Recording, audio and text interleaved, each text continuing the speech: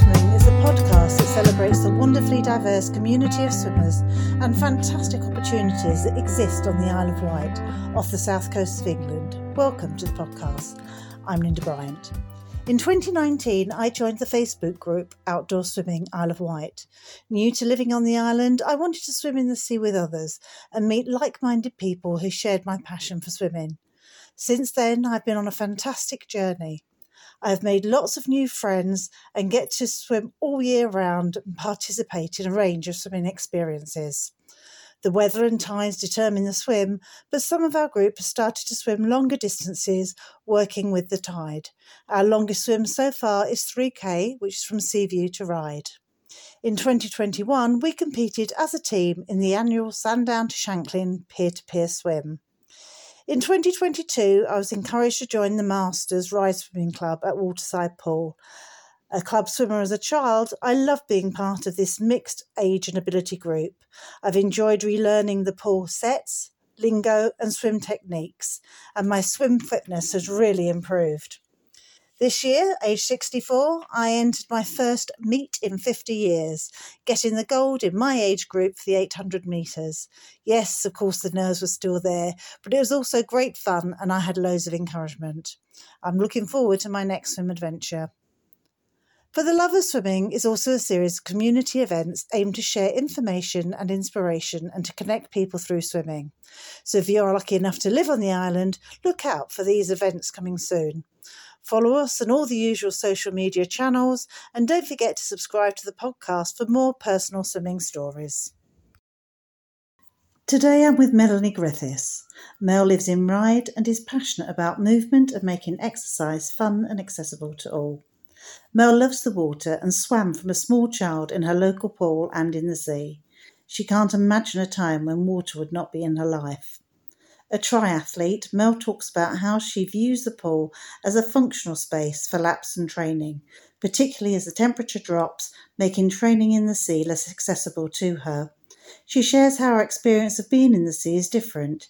It's healing and soothing, a space to hold you and relieve the stresses of the busy week. So good morning. We've got Melanie here with us this morning who lives in Ryde. And thank you for joining me, Melanie. Hi. We're just going to ask a few questions for the love of swimming with Melanie. So, Mel, where and when did you start your swimming journey?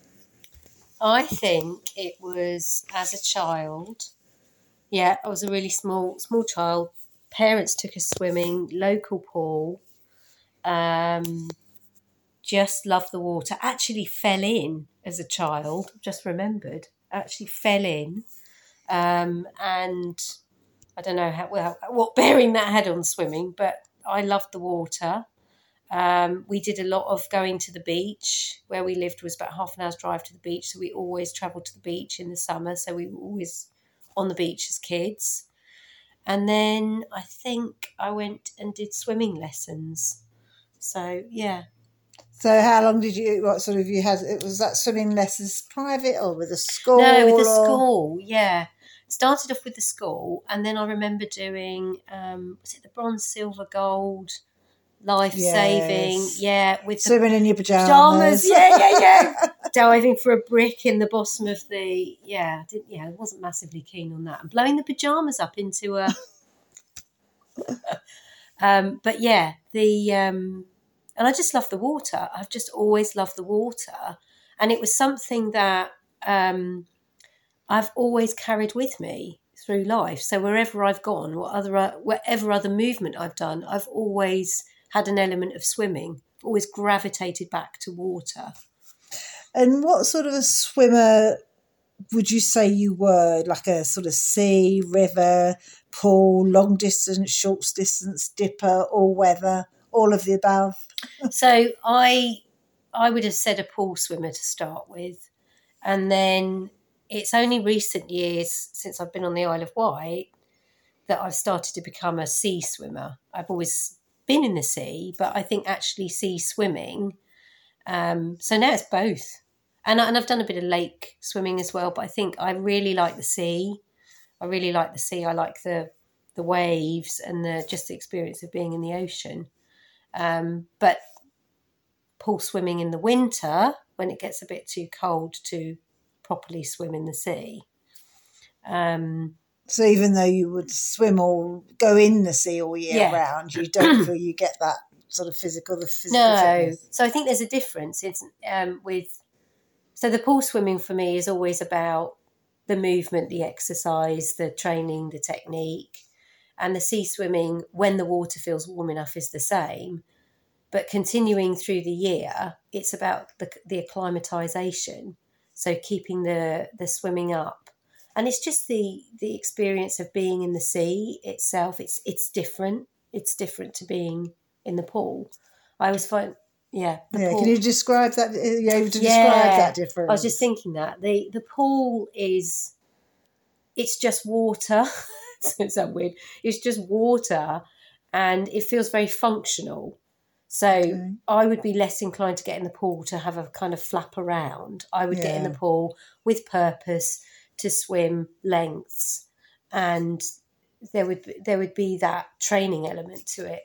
Whereas the sea, I've noticed, if it's really warm or I'm on holiday, I can go in the sea and just be in the sea and be in the water. And there's something, I find it healing and soothing about the water. But it can also be an opportunity to train and swim. And it gives you it gives me a different experience, because I think training swimming in the sea or long distance swimming in the sea is a very different experience to being in the pool. And distance wise, I always find less is more in the sea, because you're dealing with the elements of the tide, the current, whether it's wavy, whether it's flat. And the sensation of the water, I was just thinking, I was on a holiday this year in Skiathos, and there was a beach we went to called Lalaria, which has these crystal clear blue waters.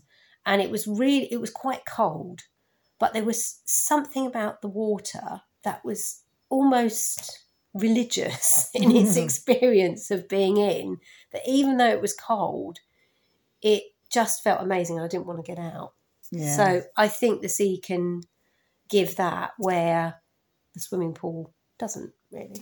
Oh, thank you. And when do you sort of any competitions or events? You said that you were sort of like a training, but is it training for or? Yeah. So I've done a few triathlons where there's a swimming element, and I like it. I don't know if I would really. I had signed up for peer-to-peer and never got the chance to do it. And I don't know if a swimming competition of its own interests me quite as much as doing it as part of something else. So what I like about the triathlon are the different disciplines, and swimming is a part of that. So, but it is interesting. I have found, just for me, under race conditions, getting in the water, and I'm kind of looking at this for myself.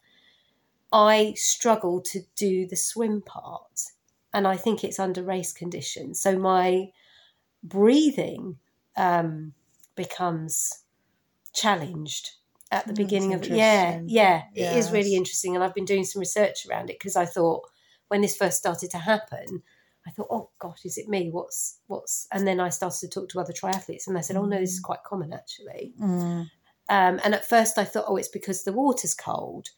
And then it happened in a pool, and I thought, no, that's not the case. So it's definitely something to do with being under those race conditions. So again, it's another element. And you wonder if maybe they started with the bike, whether it would happen on the bike, or is it because it's the tension and it's normally the first element. And breathing is so key for swimming, because your head is going under the water. So it is interesting. Because some triathletes, interestingly, I've heard, like they really focus on the cycling and the running, yet they underestimate the energy and what the technical element and what they need for that swim, which is often, often the first thing, isn't it? Yeah, I think there's a lot of focus on the other two disciplines. So you often get runners and cyclists going in to this sport. But actually, I'm sure one of the triathletes I was speaking to was telling me that swimming is the most technical part, the most technical element of the three disciplines. So there's a triathlete I follow, actually, a young woman who was an ex-swimmer, and she has been doing so well in her triathlon career. I think she came second in the World Championship Ironman in Kona in Hawaii.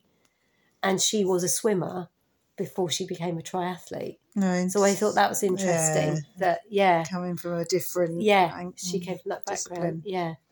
And do you use any kind of kit when you're swimming? Is there anything sort of that you feel that you need? Is there any special... I would say everyone should have a tow float. In the sea?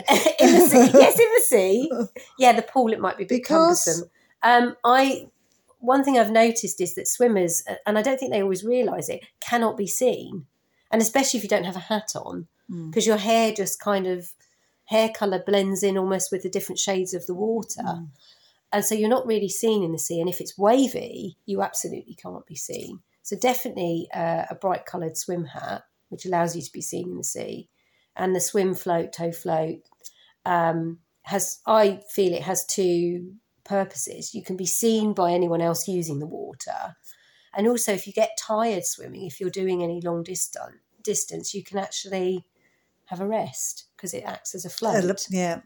So which is it, for me, it's a security blanket, I think, as well. If I want to go off and I want to do a bit longer and I've got that with me, I know if I get a bit tired I can just stop without having to tread water. And I think, so that all year round, this time of year in the summer, I'm in a two-piece and I'm mostly fine. And then it varies throughout the year to enable me to stay in the water longer. I'll then go from this to a shorty wetsuit and then socks and gloves. Yeah. And then if I really want to do any element of swimming in the winter, a long wetsuit. And does that enable you to stay in longer, get in, or just... Yeah, it enables me to stay in longer. I haven't actually used it this last year because I was finding I didn't want to swim quite so much. So I was just going in the shorty wetsuit and it was more of an acclimatisation dip. But if I wanted to actually do any winter swimming, for me, it would have to be a proper swim wetsuit. So there's been a lot of talk recently, and I think maybe since the pandemic, or just a lot more of an awareness of cold water swimming, open water swimming, whatever, and of the particular sort of benefits, either physical or emotional, that you can get from it. Have you had any of those experiences? Yeah. When I first started, and I think I was just going into menopause. So my hormones were up and down. My inner thermometer was up and down. And I noticed that to start with, it regulated my internal temperature. The cold water swimming or dipping, really. But recently I've noticed it's actually had the opposite effect.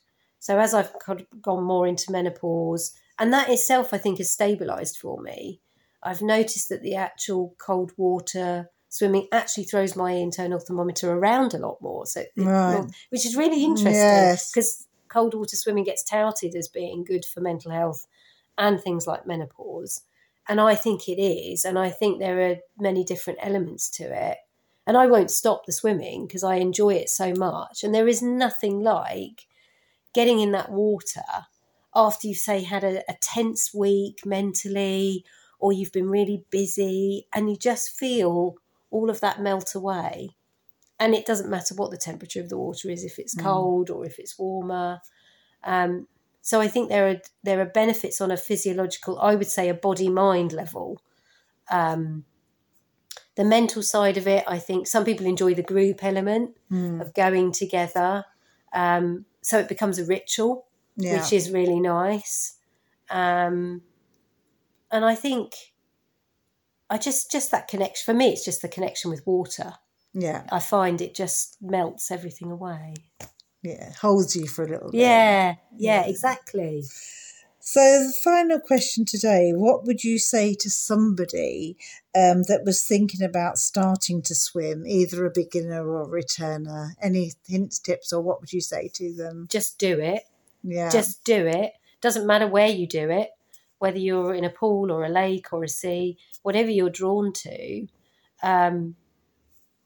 just get in the water. And if you're not sure about doing it on your own, just find friends or find a group to go with. So if you want to go into open water and it's the first time and you feel a bit nervous on your own, find a group to go with.